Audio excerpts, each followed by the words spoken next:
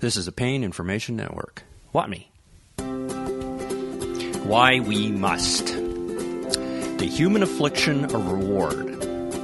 All right, it's not just humans. Animals are used to demonstrate models, proof of concept, if you will.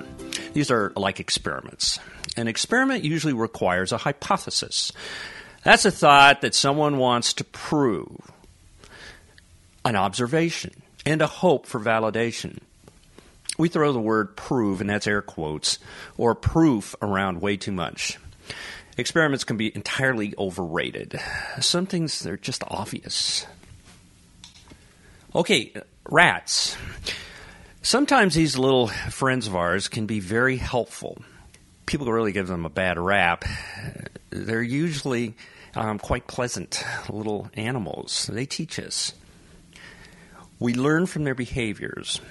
Rats can predict much about humans. That's why the poor creature, rodent, whatever it is used so much by the scientific community. We owe a lot to these four little fuzzy friends we call rats. Okay, science and the rat. If we took a certain sagittal section of the brain, that's looking at it sideways, and compared it to humans in the rats, wow, scary close. So much so, we can use rats to better understand us, humans. The primitive part of the brain in humans, that's the old part of the brain, that's right behind the ear, can wreak havoc on human behaviors. It's where rats speak to us. Let's name our rat. Let's call our rat Reward. We all like a good feeling. It's a perfect steak. It's emotional love. A favorite color, particularly if it's on my new car. It can really be anything. We want to feel that again and over again and again. Our behavior develops to seek this feeling. Same with our rat, and we name that rat Reward.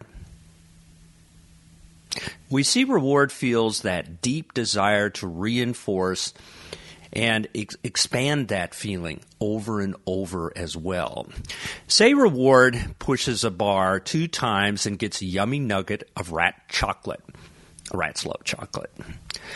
Reward wants another one.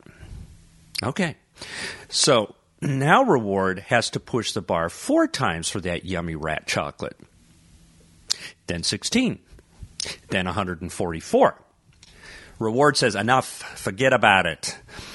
At some point, Reward has decided that rat chocolate isn't yummy enough for all that work or effort. Are we done here? No, wait. What's this new bar? Reward has found that there's another bar right next to the bar he's tired of, and it's got rat beer. And we'll push that bar maybe a little bit more, but rat beer is better than rat chocolate. Rats really like rat beer. Reward eventually stops again, though, because like rat chocolate, to get rat beer, basically doubling rat's effort, the reward seems just like it's not worth it. It's too much work. Oh, wait. Reward sees another bar. It's rat crack. Reward is so driven for this pleasure, Reward forgets everything else. Food, love, beer, everything. And pushes the bar to death, literally. All right, what happened? Reward is a real experiment and is as human as a rat. We, too, want to feel good. Many things feel good to varying degrees. And we all repeat our behavior to the point that the experience pushes us. Reward is inside of us all.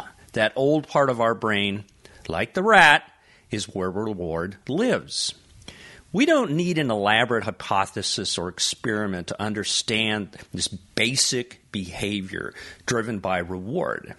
This old part of the brain makes us do things. Well, is it logic or is it emotion? We've all seen it. We hear about it, the tragedy of addiction.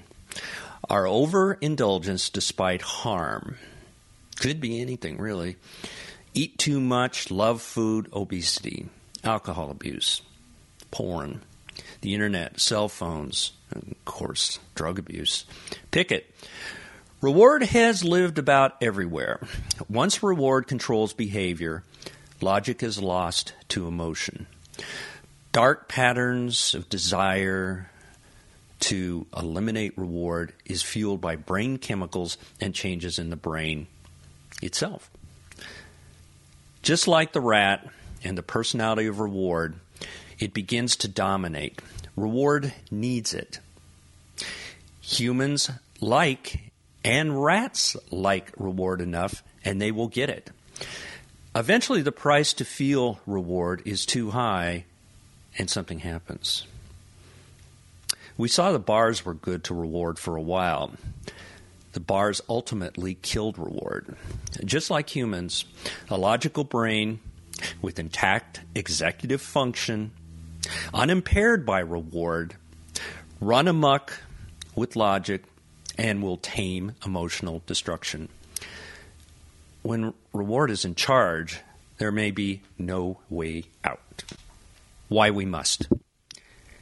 The emotional brain needs help. No judgment. Not a moral failure.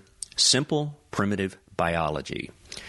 Reward is in command of the part of the brain that's just behind the ear. Let's rethink how we look at troubled people.